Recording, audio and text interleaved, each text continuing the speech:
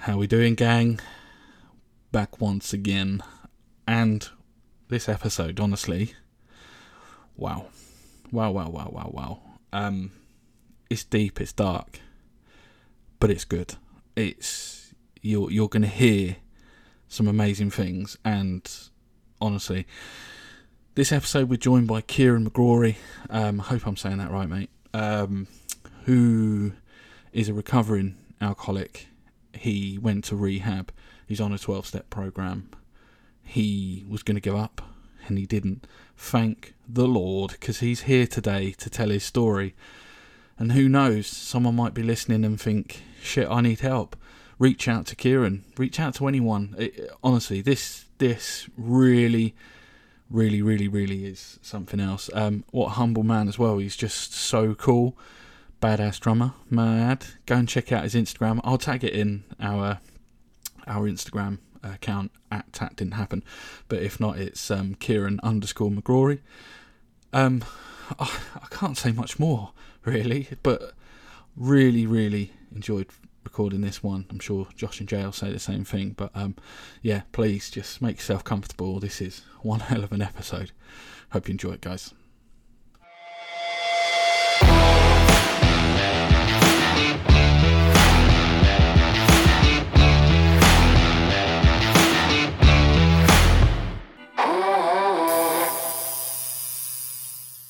Welcome back, everyone. Another episode, Tat Didn't Happen, with me, your host, Rob Saunders, joined by the Jam Master Jay, Great Hollands Rat, and the Water Gypsy, Josh. But more importantly, joined by a very special guest, Kieran. How are you, mate? I'm very good, thank you. Yeah? Yourself? Yeah, not too bad, thanks. Good to have you on. How come he didn't get a nickname? That's a bit selfish, isn't it? We'll work on that, yeah. Oh, sorry. Kieran the drummer. Are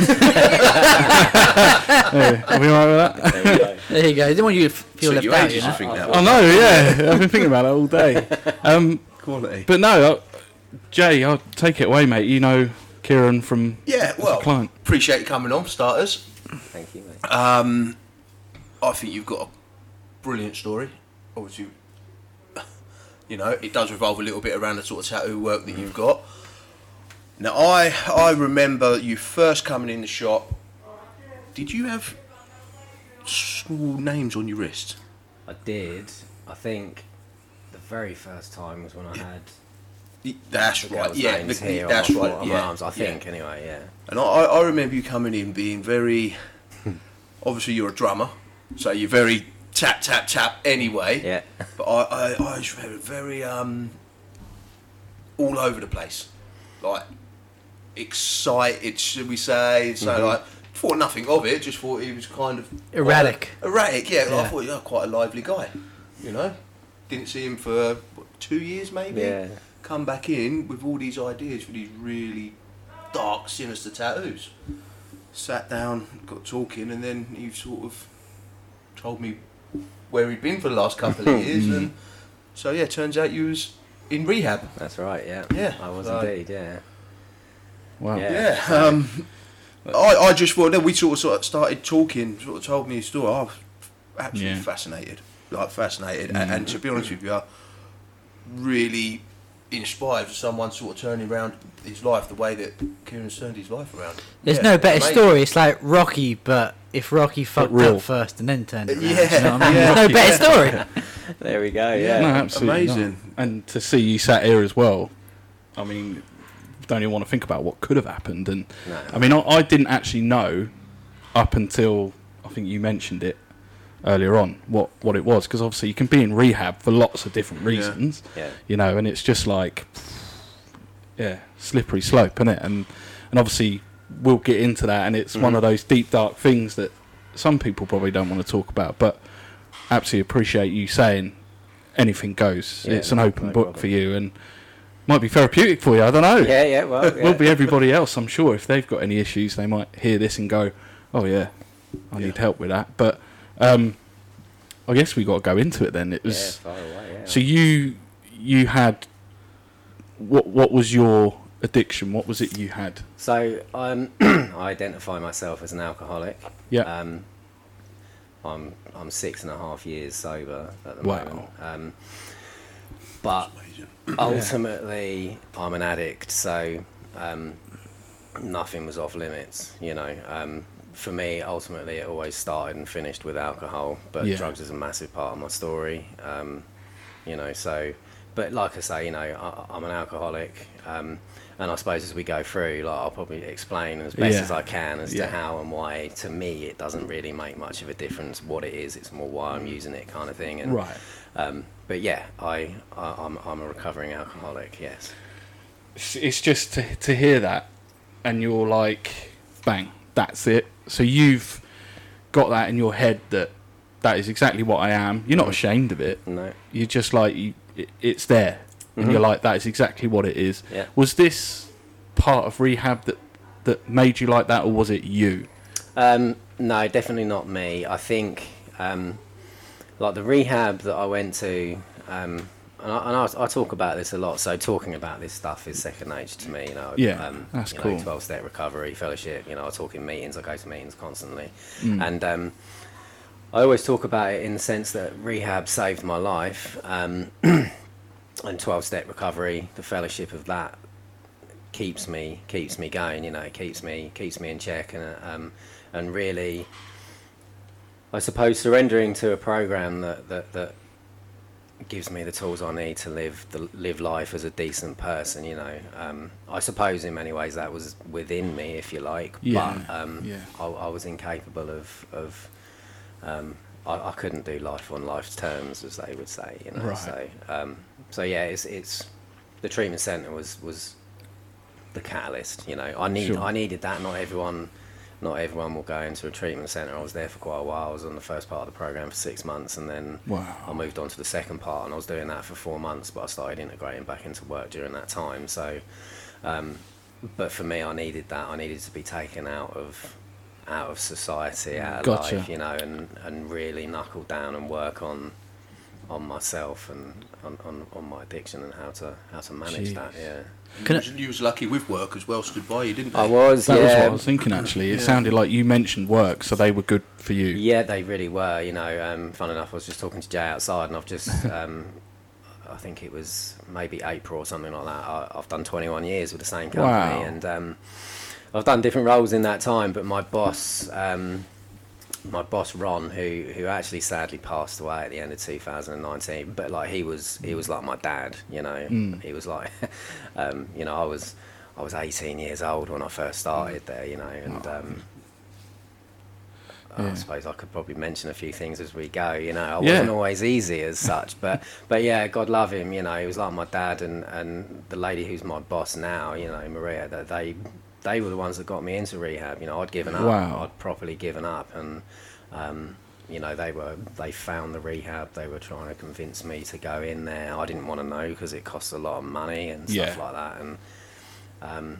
And yeah, I mean, at that point, you know, when we say no limits, this is dark stuff. But I wanted to die. You know, I tried to kill myself. You know, I was away from my wife had left me. You know, I couldn't see my children. I was having seizures and all sorts of stuff, and I wasn't interested anymore. But they basically kept on at me, and in the end I gave up because I kept waking up. You know, I couldn't handle it. So I went in there a little bit on the back foot, dare I say, but you know, ultimately the best thing that could have ever happened, and they had to fight a little bit within the company, I understand, to be able to keep me on and stuff. But yeah, I'm still there, and that's amazing. Eternally grateful. Absolute testament to them as well. I mean, they obviously saw something in you to keep you there, and I think as well, I assume it's not a massive company. Obviously, I'm not going to ask you to name them unless you want to, but it must be a small company, so you get to know people more, and they probably felt a duty of care to you, and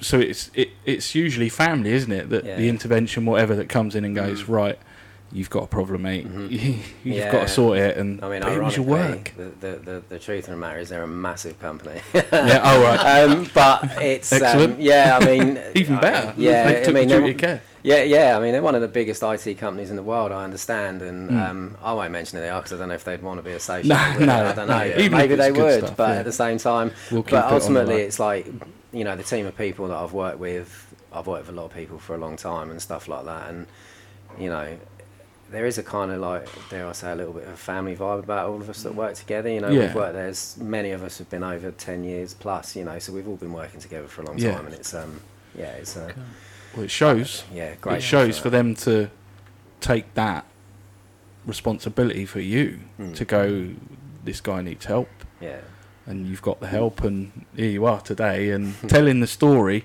And I mean, you mentioned on killing yourself and things like that, so you literally given up. yeah, But these people have gone, nah, no, you haven't.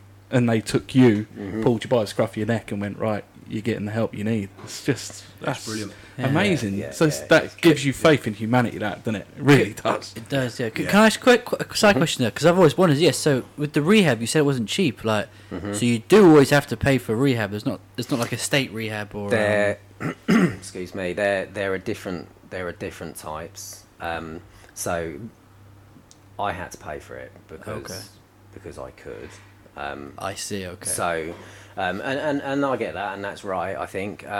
It's kind of like with prescriptions. If you can afford it, you can pay for your own prescriptions. Yeah. So some councils will pay and fund people to go into the rehab, and there were some people there that did that. Some people came out of jail, and as part of their like their release, if you like, they would do a certain period in rehab and that sort of stuff. And then there's a bursary fund as well, where like supporters and stuff will kind of chip in and stuff like that. And I've done things since I've left, like running 10k things and stuff like that, where we raise money for the bursary fund to help people who are less fortunate, you know. So I mean, it was really expensive. I think it was 17.5 grand for the whole thing. Wow. But for 2 years that you were... For the 6 months, and then the 4 months after that as well. Right. I can't quite remember how the funding for that worked. I think at that point, if I'm honest, I might have got like half bursary or something from that, because my finances had obviously changed, and I was getting divorced at that time as well. So, yeah, but money's nothing really when it comes down to your life. Money well well spent. And absolutely. That's more than an investment, really, isn't But it? I definitely didn't feel like that at the time. No. But that's the madness of the mind, I think, you know. Does that seem difficult for you to handle now, or should I say, when you look back at it, obviously you look at yourself as a completely different person then. Do you see it like that? Do you see it like third person? There's like you just said, you didn't see it at the time. Yeah, I suppose in some ways I can kind of see it as third person. It feels like...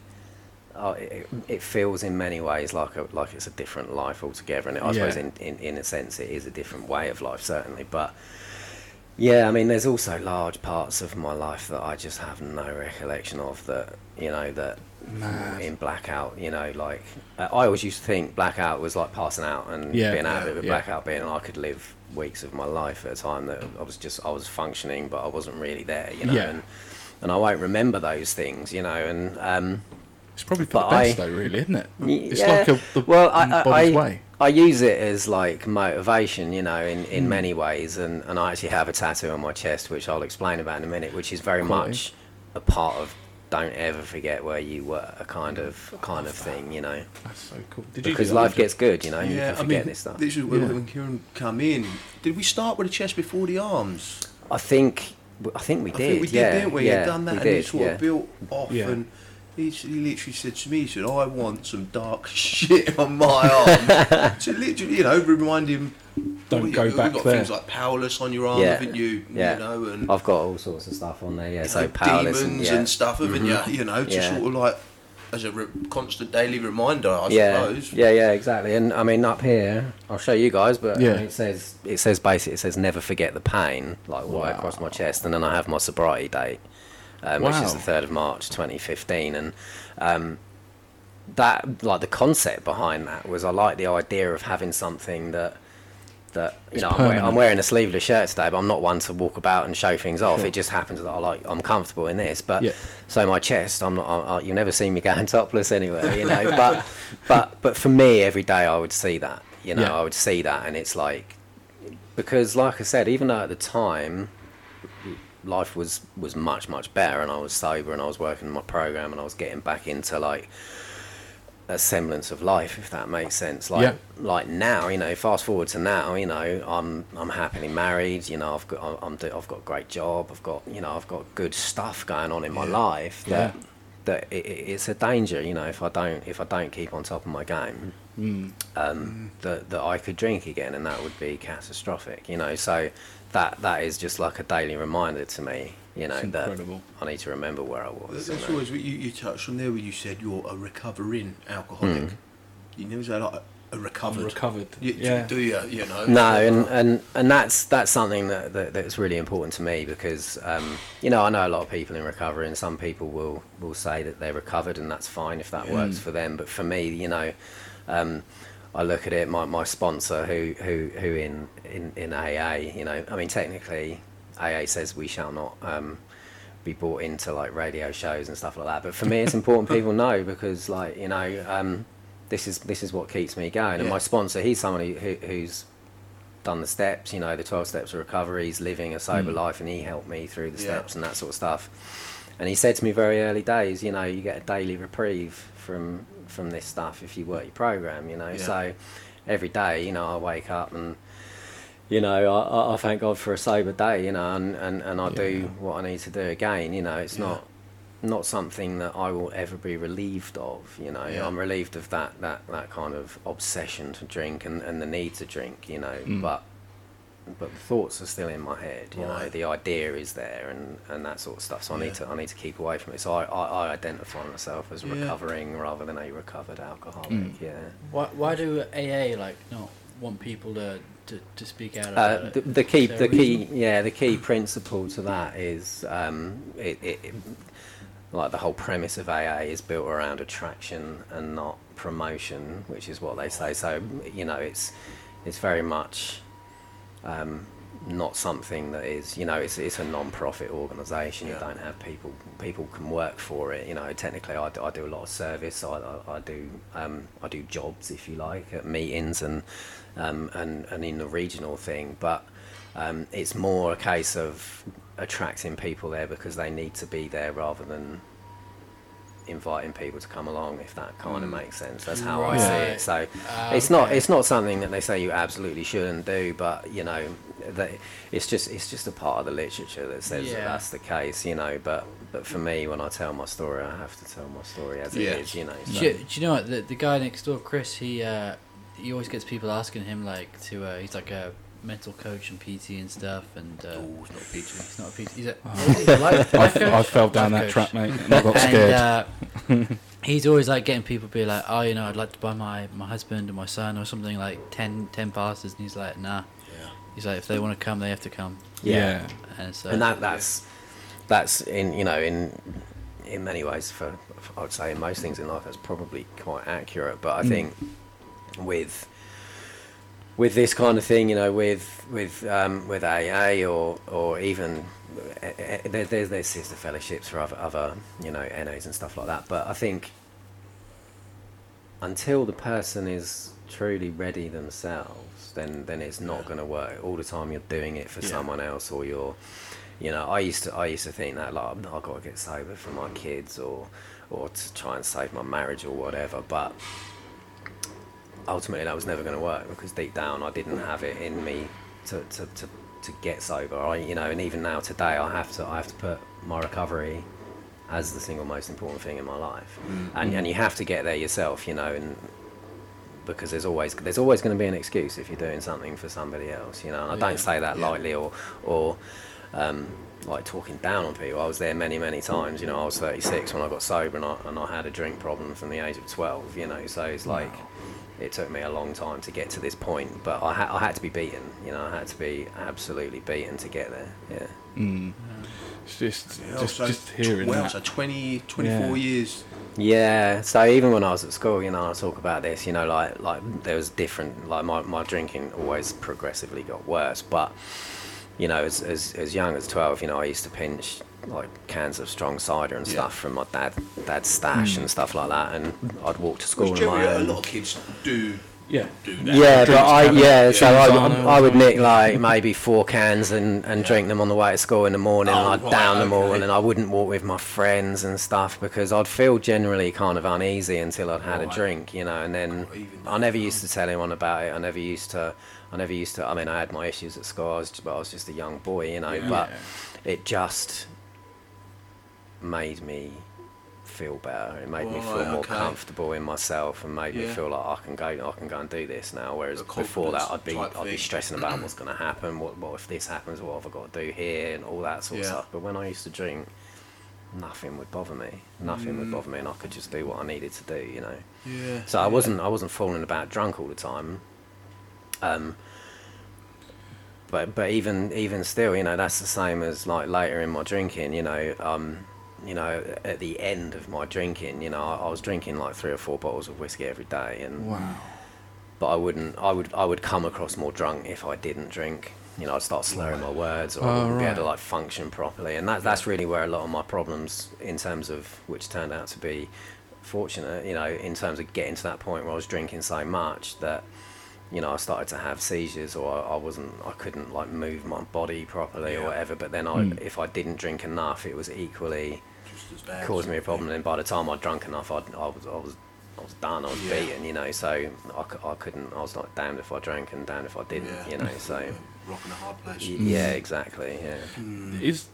Would you say? Do you know what? You said you was 12 years old when you started drinking. Was there something that made you go, I need to drink this? Like some people go through massive amounts of depression and then, I don't know, they find drugs, and then becomes dependent. They're dependent on that. And and that's what they, like you said, you feel better for it. Yeah. Was that something for you, or was it just a case you found it and went, I quite like the feel of... Yeah, I suppose, like, I mean, that was a lot of what my time in rehab was about. It was about, you know, trying to identify what my reasons were, and trying to deal with those reasons, if that makes sense. But I kind of early on in that phase of my recovery, I kind of early on decided that the more important thing was not to understand why I was an alcoholic. It was just to accept that I was, and work on how I can get sober and stay sober. And at the same time work on reasons as to why, you know. And I can't say it's because of this and this and this. You know, I had stuff happen when I was younger and stuff like that, but there was also never a point where I thought the alcohol's good, this makes me feel better, you know. This is it was just something that I used to do almost on autopilot, you know. And then I mean, that young, your brain's still not even like it's so pliable, isn't it? Like just a small little habit like that you can pick up is so embedded for life from then. It's just mad because my daughter turned 12 2-3 weeks ago, so I'm sort of sat here hearing you say that, and I'm just like shit. Yeah, see, my daughter's 12. I've got a 13-year-old son, and I have 2 other daughters who, well, one's going to be 11 very soon, and my youngest daughter is 8 at the moment.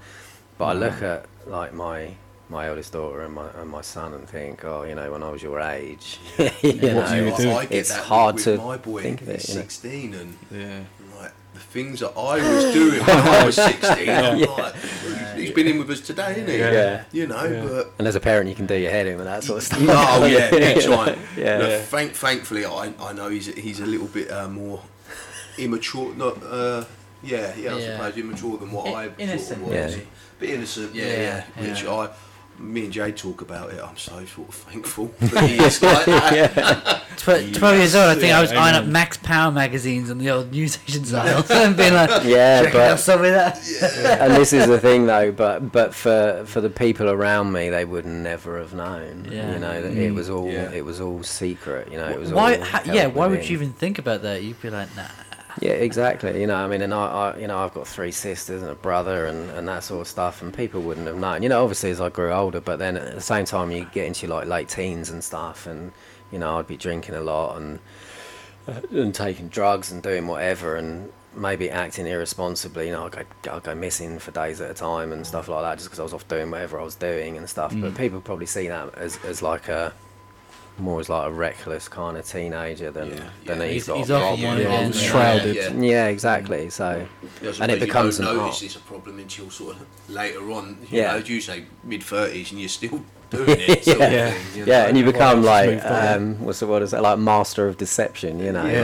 Mate, I was living in obviously with my wife, and you know she wouldn't know what I was doing, you know, and I'd be drinking bottles of whiskey every day, you know, and having little tactics to try and make sure I didn't smell of it and stuff like that, and that in itself is a toil, you know, trying to do all that stuff, you know, but I had no choice, you know. That seems to go hand in hand, and that's something I've had personal experience of that. My ex-wife was an alcoholic. She wasn't, in her knowledge, she couldn't see it, but things like I'd go to the car to get something out the boot of her car and there's 4 or 5 boxes of wine in there, and she was always drinking, and whenever you were like, do you want to calm it down a bit on the drinking, it was like, what? And then you just got a lashing of of course, and a torrent of abuse, but and that's fear, you know. I mean, I used to do that. I've like been that, found out. Yeah, and that like that thought of stuff, but like that being taken away, kind of thing, you know. Like it's just like the deception was the thing that I used to see, and it's probably my fault that I sort of let her get away with it. But she had cirrhosis of the liver, and I was saying to her, "You know why you have cirrhosis of the liver, right?" And she's like, "It ain't from drinking." Well, what else is it from? And the person doing the specialist was like, that is what it's from. So it was like, I mean, I don't know what you do, but it was the deceptive side of hiding the alcohol as well. And I think my wife, I've remarried, she said the same about her ex. You know, he'd done the same thing. He'd hide, or he would do something so she'd be upstairs. And then he'd go and have a drink. And you know, it's all. Yeah, I mean, and it's like needs must, you know. I used to, you know, I took the spare wheel out of the car, put bubble wrap in there, put bottles in there, so I always had beer, or not beer, so beer was never a thing really, to be honest with you. I say beer, strong enough. No, it didn't really do the trick. Like in my earlier days, I could go out and drink beer and stuff, and then sort myself out after I'd been to the pub and stuff, but I'd keep bottles in there, and you know, it even got to the point where I was like hiding it in bushes and stuff local to the house, or I'd go to the fridge and I'd just tip the milk away and say, "Oh, we need milk, I need to go out," and that kind of thing, you know. But it's just, but whatever it took, you know, whatever it took. My ex-wife said to me after we'd been divorced for a while, they refurbished, like I think they turned the loft into like a room of some kind or something like that, and they found loads of like bottles and stuff up there, and I was like, wow, okay. And I don't remember that, but obviously it fits my exactly, you know. And it's a sad way to live, but you get into that. I couldn't do anything about it, you know. I literally could not stop drinking. That's crazy. And your wife now, she obviously knows everything. She does. What an amazing person. She's wonderful. Yeah. And she's like by your side now, and I'm sure she'll never let. No, and it's funny because when we first started seeing each other, we went out on dates, but we were like just mates really and stuff like that. And I told her pretty early on. I didn't go into all the details, but. But we'd been out a couple of times, and I really liked her, and I thought I can't pretend to be someone else, you know. No. I need to just say this is who I am, you know. I'd said on the first time we went out, and you know, we went to like the Peacock Farm in Bracknell, and I said, like, I don't drink, and I think I said something like, I got too good at it or something. And I thought, I don't know if that's something, you know. And that's a tattoo idea. But I told her that, and in many ways that was quite a big thing in us, like getting together properly and stuff like that. And but she's so supportive, you know. Like I have to do a lot of stuff, you know. I go to meetings, and you know, and I'm always available on the phone, so people phone me out. I've got sponsees sometimes. I don't have any sponsees at the moment actually, but I've had sponsees and stuff like that where you know you have to spend time to help people, and that helps me. And you know, and I would never not put myself in a position to help someone, because if people hadn't helped me, I wouldn't be sat here today, you know. So, but she understands it. She encourages me all the time and stuff like that, you know. And it's brilliant, you know. I don't have anything to hide there, you know. I don't. It's just all that must be quite a liberating feeling for you as well, because you lived years of hiding and exactly deception. and that's and the now thing. It's just like a new start for you. Yeah, exactly. You know, and when you're drinking on whatever it might be, whether it's, you know, I mean, physical dependence, you know, you literally have to drink, you know, but if you're feeling anxious about stuff, or you're feeling guilty about stuff, and then you're hiding all this stuff and you don't want to drink but you have to drink, and that makes you feel worse, and you're being sneaky and you're not being truthful, and it just makes you feel worse, you know, and that just feeds that kind of that beast, if you like, you know, and it's an awful situation to be in. So you were saying that you got to like 4 bottles of whiskey a day, like at the point, like how does it actually, do you have to wean off? Because surely if you just stop that, surely that's going to be so detrimental to your health. Yeah, so that's essentially where, like, I had 4 seizures that I can remember. But I think I had more, you know, like I was living in this room in Bracknell before I went into the treatment centre, and I kind of came to one morning in the corner of my room and my head was all bleeding and stuff, so I'm thinking I probably had a seizure. And I was having them like both ways, like I said earlier. I was drinking too much and therefore my body couldn't take it. But I had to drink that much in order to stop the shaking, in order to, you know, like to be able to see properly, to be able to, like, I mean, I couldn't use my phone because my shakes were so bad and that sort of stuff. So you get to this kind of situation where you're just damned either way, you know. And so when I actually got sober, and this had happened a few times before I'd gone into hospital, and I'd done the whole sort of 10-day detox that they do, you know, and you've just got all the cannulas in your arm and you're being given like all these nutrients and all this sort of stuff, and they get you as well as they can, but I would always drink again after that, like the day I left. And I did that just before going back into rehab, and I drank again. And there was question marks over whether I could stay there, whether it was safe for me, and I had to have the doctor come out and check me over and stuff. But they were giving me lots of medication and stuff like that, and I managed to stay there. But doing the whole cold turkey off of alcohol when you're at that kind of stage of drinking is hugely dangerous. Yeah. Because I remember like years ago in Brighton, I was just having a chat with a guy in the streets, and I just remember he was like, "Do you have a drink?" And I literally just had like a fresh bottle of water, and I gave it to him, and I'd never seen a guy, he just downed it like he was dying of thirst. Yeah. And then 2 seconds later, he was just chucking up in a gutter, and I was like, that's just so crazy that he just could not take, and you could see he needed to drink something, but he just couldn't take water, and I was like, fuck. And I'll always remember, I never saw anything like it before. I was like, shit. Yeah, and that was like a daily occurrence for me in like coming to, like, trying to get ready to go to work, you know, like drinking whiskey, being sick, and just trying to keep enough of it down so that it kind of leveled me out. You know, that got worse and worse and worse, and for the last sort of year, maybe a year and a half, that was like off the scale in terms of like how long it would take me to be able to keep enough of it down.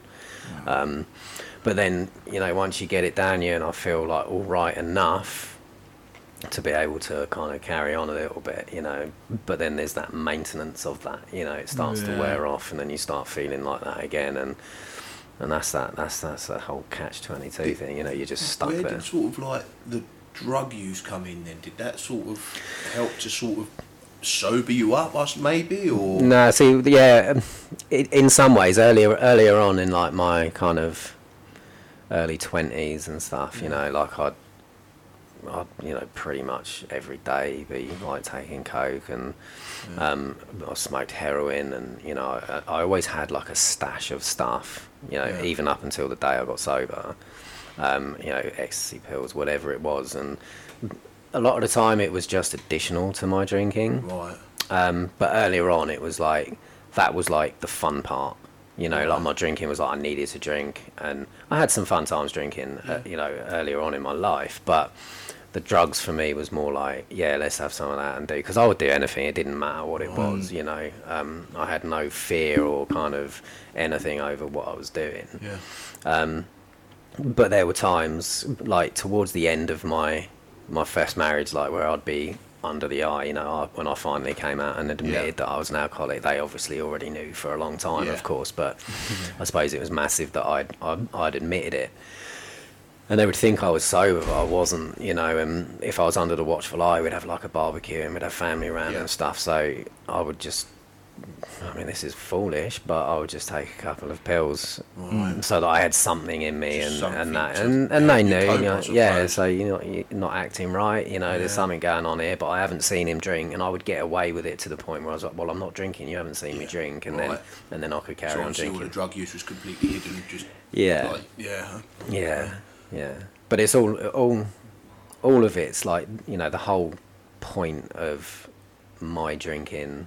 And I would guess anyone in recovery is, you know, it's to change how you feel, you know, like it's always changing how you feel, regardless of, I mean, in many ways, you know, normal people that can drink correctly and responsibly would do that, you know, like I feel a bit crap, I'll have a couple of beers or whatever, you know, and that's fine. But for people like me, that's just like amplified so much that it's like, I feel nervous, I feel anxious, I don't feel right, I'll drink or I'll do whatever, and it takes that away to the point where you just don't think about stuff so much, and you think you can crack on with life. And I did for many years, but obviously it all caught up with me in the end, you know. That long. Wow. Yeah. But it just like it's mind blowing, and just honestly, God, I literally so much admiration. Thank you. For Big time. going through it and doing it, and obviously remarried. Like, you know, to have that sort of great relationship again. Yeah, brilliant. It's an amazing thing, and this is like when I say about, you know, like when you were saying earlier, like within myself and stuff like that. It's just, you know, the power of the 12-step recovery. You know, like for me, I have things that I need to do every day to make sure that I'm on it, you know, and that's like I talk to other alcoholics every single day, you know, I go to meetings, I do service, so if I get asked to talk in a meeting, I never say no unless I literally can't do it. Yeah. You know, and there's jobs that people have to keep the meetings going and stuff like that, you know, and I always do that, but, you know, without it, I'm totally lost, you know. I can't, because I start becoming, everything's about me, you know. I've got to take care of myself, of course, but a lot of the point of it is about, you know, what can I do to actually be of use, you know. I can be a good dad, I can be a good husband, I can be a good employee, and I focus on all that stuff because of my program, because of the people in the recovery around me, that it just becomes something that I do, and it makes me feel good, and helping people, of course, you know. Almost kind of sort of like part of your set routine now, for daily kind of thing, just like you have sort of like, right, this, almost these sort of things that I need to do. Yeah, there's like a daily reflections book that I have on my phone, and I'll read it every morning. You know, I'm not religious, but I pray, you know. I don't pray every day, you know. I can't sit here and pretend to be the best person that's ever done recovery, but I do. I pray to my higher power, you know. I don't nothing against organised religion, but it's not for me. And within the fellowship, you know, within the program, it's a God of my understanding, you know, and I have a higher power. But I don't ever pray, I want more money, I want a nice car, I want this, I want that. You know, I always start, I thank God for a sober day, you know. You know, and I pray to be of use. I pray to be, you know, the best version of myself I can today. You know, it sounds very wishy-washy, but it's stuff about, you know, I need to just be on top of my game as a human being, you know, and do that. Because if I start getting back inwards towards myself, I'll start feeling rubbish about stuff. I think I'm a piece of, you know, and then I'll start getting closer to that drink again. And once I start drinking, I can't stop drinking, you know. So it's like a distraction then. It's like that distracts you from that in your head. That goes, in a way it can be like that, because like alcohol is everywhere, you know. Like I see it every day, of course, you know, and people around me will drink, and that's of no. Does your wife drink, Kieran? No, she doesn't. No, I mean, she's probably had the odd drink here and there, you know, over the last few years, but she's not a drinker, you know. She wouldn't have drink in the house, you know, originally, you know, out of respect for myself, you know, but at the same time I think because of her relationship with me, like it's kind of altered her relationship with alcohol somewhat, but at the same time she was never a huge drinker, and you know, so it's amazing for me that we don't ever have alcohol in the house. You know, you don't have that obstacle. No, exactly. And the kids, you know, I've got a stepson and a stepdaughter, and they don't see us drinking. There's no drinking. There's nothing to do with it in their lives, you know. But I can be around it, you know. And earlier in my recovery, it was difficult, you know. So much as go and fill your car with petrol, and you know you go pay, and the booze is all behind you. You go in a supermarket, it's all there. But you know, in my head, even now today, will say, you know, I walk past it, go, there it is, over there, it's in the corner. Oh, that's cheap, you know, all that sort of stuff. And but I just notice it, you know. But I don't act on anything, you know. And sometimes during difficult periods, if I'm not working my program enough, I don't think, oh, I'm going to have a drink. But the idea is there, you know. And that's again, you know, with the old creepy looking dude on the back of my arm, you know, he's like.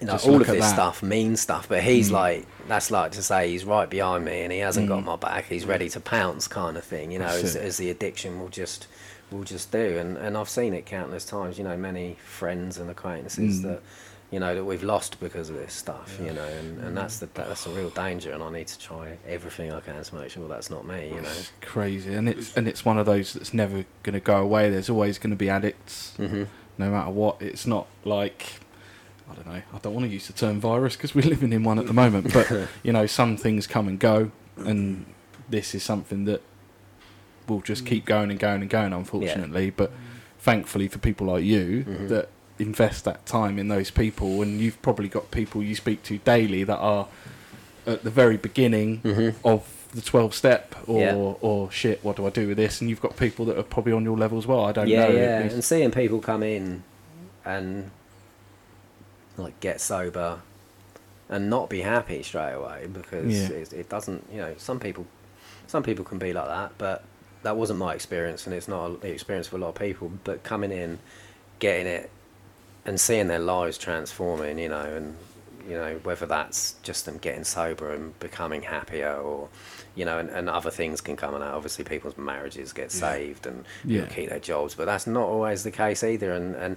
But just seeing people come in and turn their lives around, it's like the most amazing thing, you know, and being there myself, you know, and having experienced that whilst in it, it's very different watching other people do it, you know. It can be frustrating because like I know what this life can be like, and when people are struggling, I'm like I can totally relate. But it's hard when you're in that situation to relate to the person who's well and saying, oh no, I remember this, because you're like, almost disbelief, exactly. Right, so it can be tough, but it's a beautiful thing to see people turn their lives around, you know. I think that you said earlier on about the AA being very much like, oh, don't go and promote this outside or whatever, and I guess that's probably why they do that as well, is so that it's a safe place. Because if people are going, oh yeah, well I did this and this there, and you stand in a circle and say this, you know, people might go, shit, I was going to go, but I don't think I want to stand there and tell people this, or I don't think I like that. I don't know, it might be the thing. I suppose that could build up nerves. Yeah,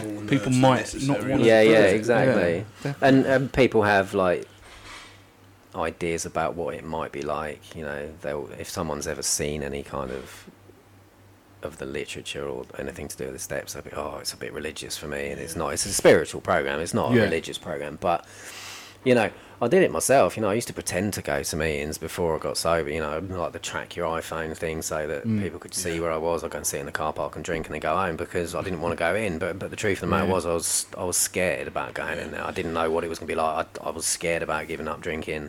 I didn't want to drink anymore. I was dying from drinking, but I couldn't see the way out, you know. That much for that long, you don't know what life is without it, do you? No, exactly.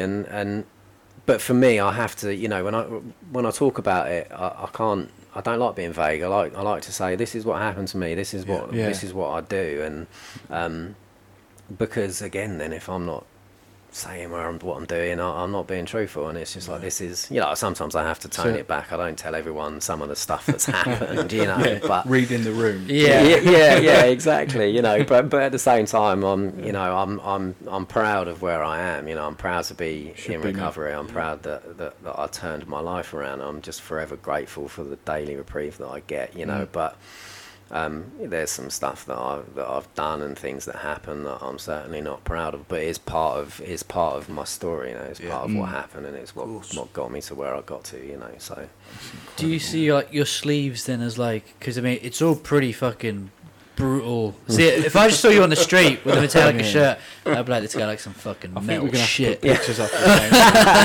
It's really hard to explain it because people can't see it. Yeah, people can't see it, but take some pictures, of course. So I'll try and talk you through. So this one was the first one that we did. So first of all, I got Isabella and Georgia, and they're my daughters. Yeah. And as Jay, you said, I got little names there. I got my kids' nicknames and all this sort. I got my sobriety date there. Although, funnily enough, that's not my sobriety date. Right. My sobriety date is, and this was deliberate.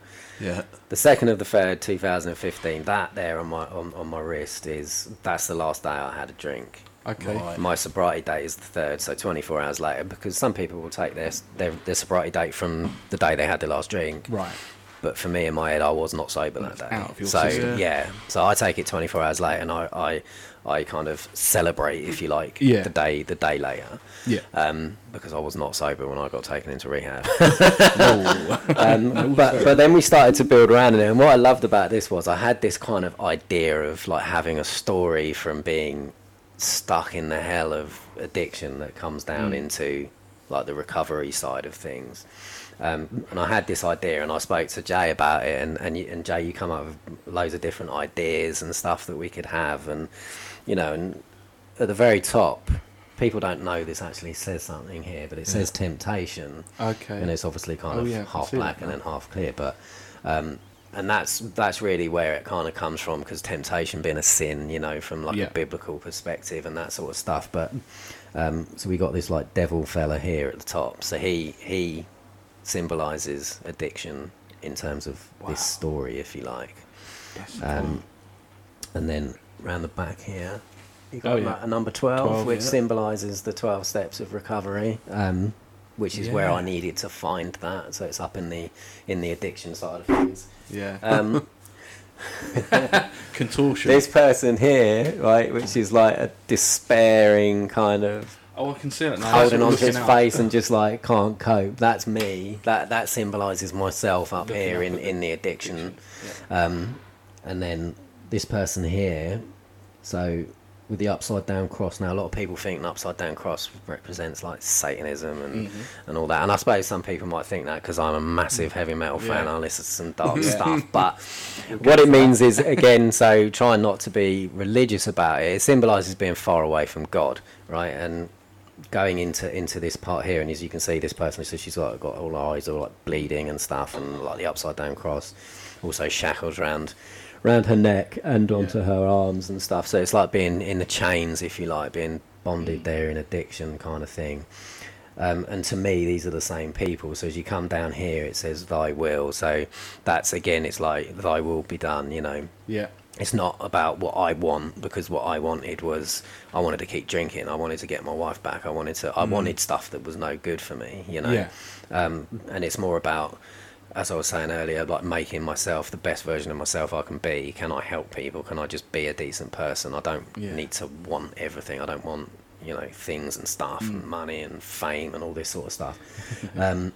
So thy will, which is then leading into like this lady here, who you know, she's like an angel, you know, and it says salvation down the bottom there. So it's like I've been saved, if you like, from the addiction, and that's really symbolising like where it's taken me to from this dark hell of a place up there. So although it's like all black and grey, I love that stuff. It's my favourite, you know, and as you can see, both sleeves are fully like that. But that's like the story from addiction into recovery, and then we went over here, and I wanted to do the same kind of thing, you know, just to kind of, I like the theme, you know, it's like the most important thing in my life, you know, because without my recovery I've got nothing, you know, it's that simple.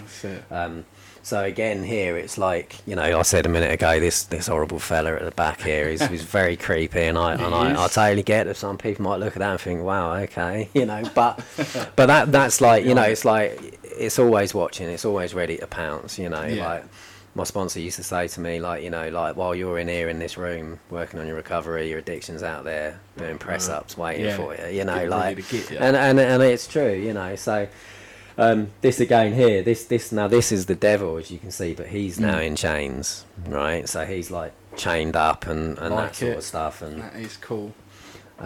This one here, so you got the eyeball with the hands on the inside, like trying to like get out. That basically symbolises like not to forget what it was like, where I could see what I needed to do. Right. I could see where I needed to change, but I couldn't do it. I couldn't get out, and I couldn't do it. Yeah. Powerless basically just means I'm powerless over alcohol, and that has to remain very much in my mind, because whilst I can keep it to one side, if I drink, I'll become powerless over alcohol. You know, I've been there way too many times. You know, I'll start drinking again, cannot stop. Start drinking, think of the next drink whilst I'm drinking my first drink, and on and on and on and on it goes.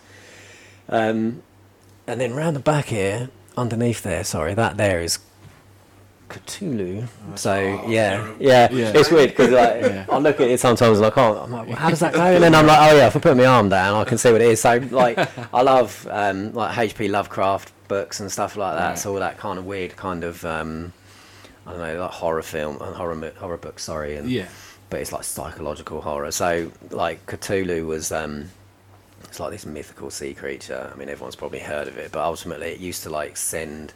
This is a very bad kind of description of what it was, but the reason behind it for me, it was like it used to send like signals into people's brains, and it would get them to do things that they didn't want to do. And that to me, like, is like that's my addiction. You know, the amount of times I'd sit in my car and I'd be crying because I'm drinking a bottle of whiskey because I can't cope, I can't do anything. But I don't want to be there, you know. Like my head was constantly, you need to drink, I need to drink, but I didn't want to. So that's what that kind of signifies. That's cool. I've got the little AA logo there, and I wanted it to be all like rough because it's all like in amongst all this stuff here. Yeah. And again, that's another version of my angel there. Oh But this one has wings, so it's almost like the next level of freedom, if you like. And I wanted to have fire, like you can see a lot of the fire in there, because it's like that's twofold for me. When we first decided to do that, it was like going through the fire, if you like, to get sober, but it's also like saying it's there behind me, it's ready waiting for me if I want it back. So it kind of flow is like stories kind There's of a thing. lot of fun to do though, Yeah. and so much meaning. Every single piece had so much meaning. We discussed them quite we did thoroughly, didn't we? Sort of going through them, coming up with these pretty cool ideas. And I love how dark some of them are. You know, I love that because, you know, I've had people say to me like, you know, they're not very nice looking, or they're really well done, but they're not very happy. And I'm like, well, no, it's not a happy place. And with all due respect, I really don't care what they look like to other people. It's like, to me, these are, you know, I like having the sleeves. They look cool. I like that. But at the same time, these are like stories of my life. You know, to me. Well, do you know, we had this chat on the last podcast about we're just discussing art, and I got to tell you, I think, you know, those are like the purest form of art in like a technical sense, because, you know, everything like you say is thought out, laid out, big time. And what would make that truly like an art, like works of art, is the fact I look at them, but I don't see. You know, you look, but you see something, but it's actually something completely different. And for me, I think that's when, you know, that's when tattooing stops being just tattooing and becomes like an artistic endeavor. There's not a clock or a line in sight. Definitely not. And it's kind of like this never forget the pain, like kind of links it together, if you like. It's very close and stuff. Even though that was done first, it was like, it's all just like one piece to me, you know, like both arms and the chest part, you know. And it's just like hugely important. There's not a day that goes by I don't look at it and just take it in a little bit, you know. It might just be one part of it. They're like amulets, aren't they? They're like amulets for you. Yeah, exactly. Yeah, and it's so personal, you know, and it helps that Jay's extremely good, because I think they're really well done, you know. But You know, the only one thing I did do. You got to stop saying that. His head won't fit through the door. I had an old wedding date tattooed on my finger, so that didn't work out. But I'm going to get that taken off. But it don't matter, you know, it's fine. Yeah. So, but yeah, I mean, as far as if someone was to say, why would you do that? Why would you have them? Because people can say that sort of stuff. You know, I don't have to explain myself, of course, but my reasons are very personal. It shuts them up when you do. How do you feel now, dickhead? Yeah. But, I think we said it when we done it. I think it's such a shame to cover up the heavy metal tattoos. Yeah. Do you feel like getting a laminated sheet that summarises everything and just go, just hand them out. This is what that tattoo means, and have just a little read of that. 2, 3. Then they're going, right, I see. Kind of makes sense now. Yeah, but yeah. How's your music helped you as well? Because obviously you play drums in band as well, didn't you? And So wow, I mean, that was a big deal when I first started playing again, because when, like, towards the end of my drinking, like maybe I don't know, maybe 8 months or something before, I was still playing gigs with my band that I was in at the time, and I was an absolute mess. You know, I was having to drink loads and loads and loads before I could go on, just to be able to physically move my body as I wanted to. And I couldn't do it properly, you know, and I was playing in a heavy metal band, and like could hardly move my legs, and that's no good, you know. But getting back into it, I was really worried to start with. You know, I just got a call randomly off someone one of my friends had given my number to him, and they were looking for a drummer, and I think he texted me first and said, like, would you be interested? So I phoned him up and was like, you know, I really want it. I said, but this is my situation. And I'm a bit wary of it, kind of thing, you know, because at this point I still hadn't gone back out into like pubs and bars and stuff like that, you know. But basically when I got into it, like, you know, a couple of my friends from the fellowship came, and, you know, to come and support me and stuff like that. And it took me a little while to not relearn how to play the drums, but just to learn again to not to play sober. Yeah, exactly that, you know. And I found that I started to overthink what I was doing a little bit too much. You know, back in the day, I'd be out of it, and I'd be playing it all come naturally, and I'd get a lot wrong, of course. But now I became almost a bit over critical on myself, you know. But when I got past that, you know, it's such a big deal to me. I love music, you know. I love all music, you know. If I like it, I like it. It doesn't matter. Yeah, I'm very much drawn to heavy music, but I listen to all sorts, you know. Course, you see some of the videos I put up on Instagram. I love your Instagram videos. I'll be doing Slayer 1 minute, and then I'll do an ABBA or something, you know, and it just, you know, but getting back into that and being able to play and be in a place where people are drinking, people are having a good time, or, you know, and people are annoying as well. I'm not going to pretend they're not, because they are when they're drinking. Not everyone, of course, but I had to learn how to do all that again, you know. But I have strategies, so anyone I play with, I tell them my situation, and when I'm finished playing, if I'm feeling like I need to leave, I'll leave, you know. If I get there, I'll set my stuff up, you know, and if it's like it is a lot of the time, you set up, you do a sound check, and then you wait for a few hours, you know, I'll go for a walk, or I'll do whatever, you know, and sometimes I'll sit in the car and learn the songs that I'm about to try and play, you know, but it's massive to me, you know, music in general, not just playing it, but like, you know, like listening to it. It's always just been like such a huge thing for me, not even necessarily from an inspiration perspective, but just, I don't know, I mean, I can go to bed at night and I can listen to the heaviest metal and it'll calm me down, you know, it soothes me. It sounds really weird, but it's like, how does that work? Massive effects on people's mood. Everything. Yeah. We do it, so when we listen to music in here, don't we? Yeah. We're like, oh, it's a bit downbeat. Should we put something else on, don't we? You know? But when we put it on, it's quite enjoyable. You know? Exactly that. And I haven't played like with my band since I think it was like the 29th of December of 2019, so it's been a while. That's a long time. We had a couple of gigs booked in the beginning of 2020, and they got cancelled for whatever reason, and then everything happened. But I got myself my first ever electric drum kit in February, and so cool. And you know, and I just play to that. I learn. I don't know how many songs I'll play every week, you know. But people say to me like, "You must be playing all the time. You got so many videos." I'm like, well, I do play most days, but you know, some days I can record like 5 songs, 6 songs in an hour. I'll just quickly learn them and play them as well as I can play them to get a decent video out of it or whatever. And I like sharing it, you know, and it's fun to do, you know. I can't wait to get back playing again and stuff, but yeah, music's massive to me, you know. It always has been, you know, and that was a killer when I was in rehab because I wasn't allowed to listen to music. I wasn't allowed to have any sort of... to listen to it, really? No. Well, you could listen, you could listen to music. There was a radio in one of the common rooms. Right. People would put on whatever radio station, and that was all right in itself, but I couldn't listen to anything I liked, you know. My kids actually bought me in like a CD player, like a CD Walkman or whatever they're called, and some CDs, and I hid it in my room, and I got into trouble for that, you know.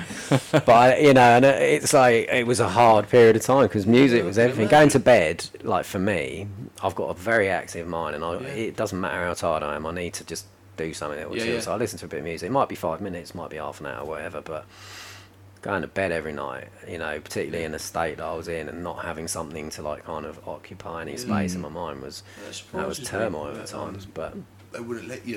I think it's probably on par for like the phone for like a lot of people. It's like a defense mechanism. You can drown out because you don't have to then be present with your thoughts. And like meditation, they say is like kind of like self therapy, isn't it? When you actually sit still and you have to be in a room and just sit there and like think through things. Interesting. Yeah, and I mean it worked. You know, I got through the rehab and I'm still sober today. But for me, you know, I can meditate to an extent, I can do that sort of stuff, but I have a dangerous mind, you know, like the stuff that can come into my head and like that sort of stuff. So I have ways of kind of keeping that quiet. Listening to music is often some of it, you know, like I say, it could be like the heaviest death metal in the world, or I could listen to Wham. It doesn't matter, you know. I love it. I love good music, whatever. Man, I don't have like a prerequisite of what I like and what I don't like. If it sounds cool to me, I like it, you know. We're a lot like that in here with the stuff there's some resistance sometimes, but they always come around. There is. I mean, that one that you told me about the other week, I love it. But the El Bronx. Yeah, I love it. Yeah, but then sometimes like I tried a classical record with him once. He was having none of it. Nah, he was having none of it. I would struggle with that myself. That's a bit too out there. Or the Irish guy, Damien Dempsey. You didn't like any of that either. No, I mean, you know, he belongs in Temple Bar, I think. And to stay there. Yeah. Declan Donnelly, was it? What was he saying it was? Do you know what? That's kind of the fun though. Sometimes I'm like, I'm gonna roll the dice here. He's probably gonna like this one. Yeah. And then even when I put like that Damien Dempsey one, I was like, this is a risky one. I don't know if he's gonna be into this one, but I'm playing it. We'll give it a go. But this is working with someone who's apparently got a music degree. Oh, wow. Got music. So he says. Yeah. Paid nearly $12,000 to, buy records. Still playing. That's music. Sweet. I got a doctorate. Money well spent. Yeah. Fucking waste of money. No, I remember you saying to me, you tagged me and you said, watch Kieran's stuff, and I love my heavy metal and all that as well. Is that you? Like, what's your name? Pirate Saunders. Yeah, there we go. I didn't really right. Okay, that makes sense. That's me. And no, I was looking. I've got a list actually. I've got some of the covers that you've done on there. Pantera, Rob Zombie, Killswitch Engage, and I was just like, I got straight on it, and it was like Spotify got abused, and it was, I was like, and I was just listening there, and I listen to music when I'm cooking. Yeah. And it could be anything like heavy down to, I don't know, John Travolta. What's it? John Travolta? Yeah, it could be. That's right. Grease soundtrack. I don't know what I was going to say. But it could be anything. But the one at the minute that I'm really loving is not only the band that you said, this is Us. Yeah. If you haven't listened to them, listen to them. I don't think I have. I'll check that sweet. It's like they're not together anymore, are they? It's one of my... another one of your clients, wasn't it? Was it client? Life As Is. Life As Is. Yeah. Okay. This is Life As Is. Yeah, that's sweet. Mate, really varying. They've got like some acoustic numbers in there, but they've got some. You'll be going, that sounds a little bit like. Nice. I'll check it out for sure. Yeah, sweet. But Bring Me the Horizon at the moment. That's the one. Have you heard Parasite Eve? Really? I don't. Yeah. I've only listened to some of it, to be honest with you. I never really got into them. I never disliked them. Have you listened to Parasite Eve? I don't know if I have. That's quite scary how sort of relevant it is right now, because it's what some of the words just like Right, it talks okay. about when we forget the infection, will we remember? And it's like all of these things, and it's like this was written before this. It's like it's mad, isn't it? There's a couple like that. Yeah, my son loves.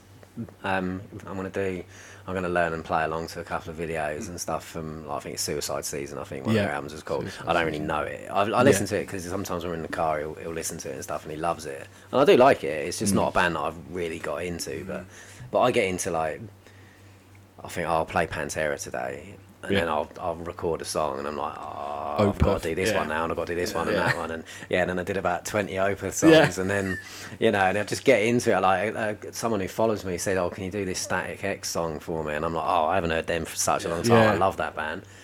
I think I've just do about recorded 4 or it. 5. Still haven't done me a tour number though, have you? Oh yeah, I did try and do Numa, but mate, it's so difficult. I will. I'll find one that's a little bit. Got to be one of the toughest drum tracks there is, though. But, isn't yeah, I think that tool drum is pretty intense. Yeah, I mean that's how big is your kit? Level. I'm challenging him. Real challenge, mate. I'll come up with something. Play like that, like me and Jay were saying before we turned up. It's like someone could look at drum kit and go, "That's easy." And it's not. No. Completely not. Especially when you've got to control your hi-hat. Yeah, I mean, I've been playing, don't know, I think I was maybe 13 when I got my first drum kit. Yeah. But it's hard because you can't practice drums at home very much and stuff like that. Another reason why my wife's so amazing is that I've got that electric kit, and what I post you can hear, like, because I record it through Spotify, so you can hear the music and hear me playing over the top of it. Yeah. But all she can hear is like this, Yeah. but like frantically, depending on what I'm playing, and she. That's when you know it's love. It really well. Yeah, you know exactly. It's love when Exactly. Yeah, definitely. I bet you were that guy that did it, but we're like. But I'm this is getting up at me when I'm tapping on the steering when I'm driving. I never sit still, mate. Never. I'm struggling now. But I mean, I'm self-taught, so I have loads of things that I do probably wrong and stuff. But I just love music. I love drums and stuff. I've got a lot of friends who are drummers and stuff as well from playing with bands and stuff, and I just love it. It's something. That's interesting that you said you started playing when you was 13 and started drinking at 12 as well. Do you do like that as you sort of did? That's and this is, I often say this, like, in bands when I was younger, like, I think one of the first bands I started gigging with, I was probably about 15 maybe, and I was probably as tall as I am now when I was 15, and I had maybe a smaller beard, but I think I could kind of pass as looking a bit older and stuff like that, So I was playing in bands and stuff, but we always used to play, like, whatever we were playing, but we would act like we were Guns N' Roses with the drinking and the drugging and stuff. We just didn't have the songs and the audience, but that's how we behaved. It would be literally so. And rock band's all about. Rock and roll. Yeah, exactly. I'm pretty sure the only reason I ever wanted to smoke a cigarette was because I saw Slash. Yeah. That fucking chapel. Yeah. Nowadays they're all like CrossFit and all that sort of stuff. Maybe not all of them, but some of them. It's not quite as debauched as it used to be, is it? But boring fuckers. What's the kit you got? What's the? So it's what's it called? It's made by a company called Tortec. So I bought it from a company called Anderton's in Guildford, and it was just the cheapest one I could get hold of. It was £400. So I was looking at them, and you can pay up to like 8-9 grand for decent kits, and I'm like, I just want something that I can play at home. Smash around During this time where I can't really play the drums and stuff, but it's been brilliant, and there's been a few like issues with it, but I've figured out how it all works, so I've had to rewire it myself a couple of times because some of the pads would go, so I've also had to relearn. I use quite heavy sticks, so I've gone down to some really light ones, and that was really hard for me to get used to. But I think I'm maybe beating it up a bit too much because it is only a budget kit, But yeah, so it's Tortec, something I can't remember the model, but it's just the cheapest one I could get hold of, and I made sure that it's something that I could plug in, like Spotify through my phone. I can plug my headphones in, and then I can get like the right cable. I won't bore you with the name of it, but that I can plug into the brain and then into my phone, so that I can record the audio and the at the same time. Yeah, and the reason for doing that was I was just going to do some collaborations with some of the guys I'm in bands with and friends, and I actually haven't done that. I've just recorded I think the last time I looked, and since February, I've recorded 460 something songs or something. Wow. Just like full videos, and I'll just pick little bits and put it on kept you sharp. Instagram and stuff. Yeah, it's been fun. You know, I've done a couple of. Well, that's the thing. I'm practicing now for the first time in. Yeah. Well, for the longest period of time I've ever practiced at home. You know. Jeez.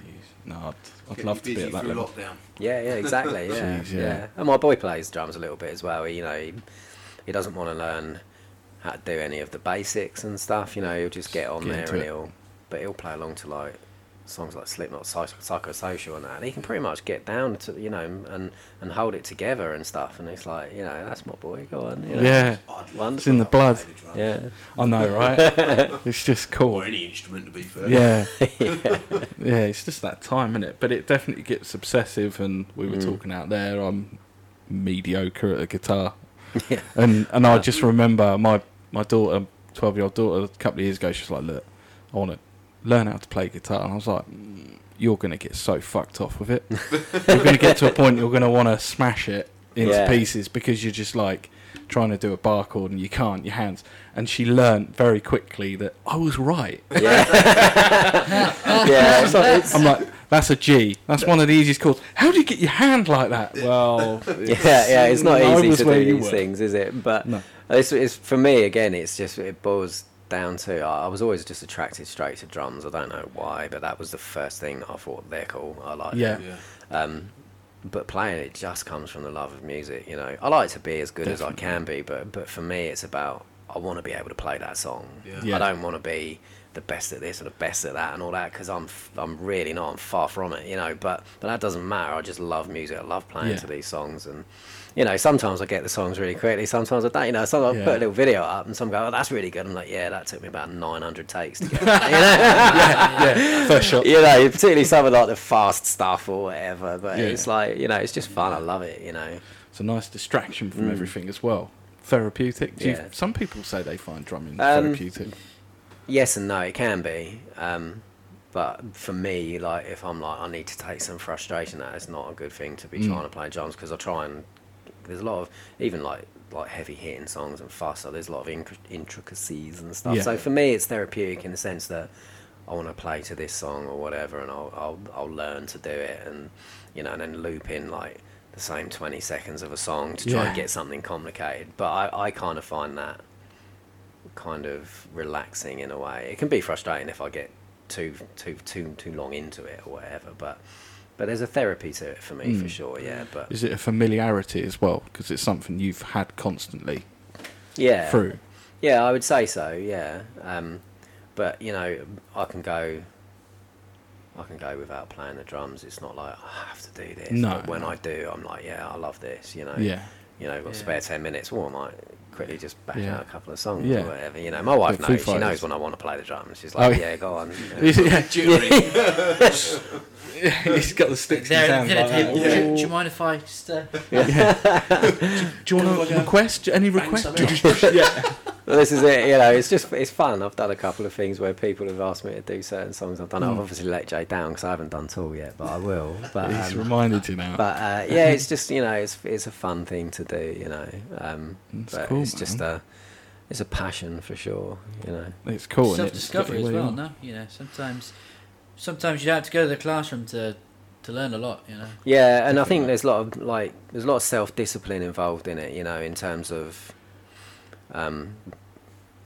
like properly sort of knuckling down and trying to learn some of the stuff that's quite complicated, because it's easy to think, I can play all that sort of stuff, so I'll just play along to that. And it's about, that's what I say, is like, I want to be able to play the songs from the bands that I love, and more so bands I loved when I was younger, and it was getting me into all this stuff. So, you know, we take like Pantera was mentioned a minute ago, and some of that stuff's really difficult, but it's also having in my head, like, you know, I can do this, you know, I just need to work out how to do it, and then I need to work at like getting it right. So I do a lot of stuff like, you know, I have this app called Moises or whatever, and I can download the song into it, and I can slow it down so I can learn it at a slower pace, and I can increase it if it's something really difficult and stuff. And it's like, you know, I can do this, it's great, and it's like not limiting myself. Yeah, there's some stuff like some of these death metal bands that I listen to. I'm never going to be playing blast beats at 280 beats per minute because I can't. It's a very complicated style of music, isn't it? Yeah, and it's like, but then as much as I love listening to it, there's not really an awful lot that attracts me to want to play like that. You know, I like the groovy side of stuff. You know, I like playing stuff that kind of makes you like bob around when you're playing it, you know, and stuff like that. Not something I'm rigid there thinking, right, I've got to do this, I've got to do that, and I've got to make sure I'm playing over here, and it just gets too much for me. I love watching other people do it and listening to it. I always say, like, it's almost like, you know, especially with tattooing, it's like there's a fine line between, you know, some people who, do you know, I think the most talented people I know in this industry, bless their hearts, are the most miserable because they're like that. Everything has got to be so precise and nailed down. And, you know, the product is amazing, but bless their heart, they pay such a price. And I think it's a real nice balance where you can be like, do you know what? That's not for me. Yeah. You can go over there. It's to be comfortable in your flaws a little bit as well, isn't it? Yeah. Sort of thing, definitely. you know? Yeah. Definitely. And that's the thing, striving for perfection, because it doesn't exist, I don't think, in many things, you know. And for me, going particularly on drumming and stuff, you know, I'll post deliberately, because I'm sure people probably think I'm showing off or whatever, putting on as I'm really not. And sometimes I'll just put videos up where I've got it completely wrong, you know. I mean, I did one the other week where I throw my sticks about. I can't help it. I don't know I'm doing it. I throw them about and catch them at silly points or whatever. And I did one the other week where I threw it backwards and I went to grab it and I just massively poked myself in the eye while I'm playing. So I posted it as like this is the reality of all these silly little stick throws that I do, you know. But I don't do that when I play a gig. I'd never do that, like, you know, because I'm more kind of like concentrated on what I'm doing, enjoying what I'm doing. But when I'm playing at home and I'm doing all that, I just having fun. Loosen up a bit. Yeah, because it doesn't matter if I poke myself in the eye, drop the stick, I'll just start again, you know what I mean? So it looks kind of cool when it comes off. But it is, like you say, being comfortable that I'm flawed at this stuff, you know. I can do it to a certain level and I enjoy it and I love it, but I don't get everything right and stuff, you know, and I don't need to. I'll just play what I think works over it sometimes and it's cool, it's fun, you know. A critic doesn't count, so who gives a fuck? Yeah, exactly. Damn right. That's cool. Well, I've got no more questions. I don't know about you guys. No? Cool. Well, that was an absolute Kieran, pleasure. honestly, really appreciate you coming. Yeah. No, I loved it, mate. Thank you very much. Really I'm sure everyone will enjoy that, and thanks for being so honest and open with us. And mate, what a privilege. Thank you. No, honestly, I love the fact that you asked me to come down, Jay. It's an honour, mate. I really loved it. I had a good time tonight. Definitely. Thank you. Thanks, everyone. Thank you. Thank you.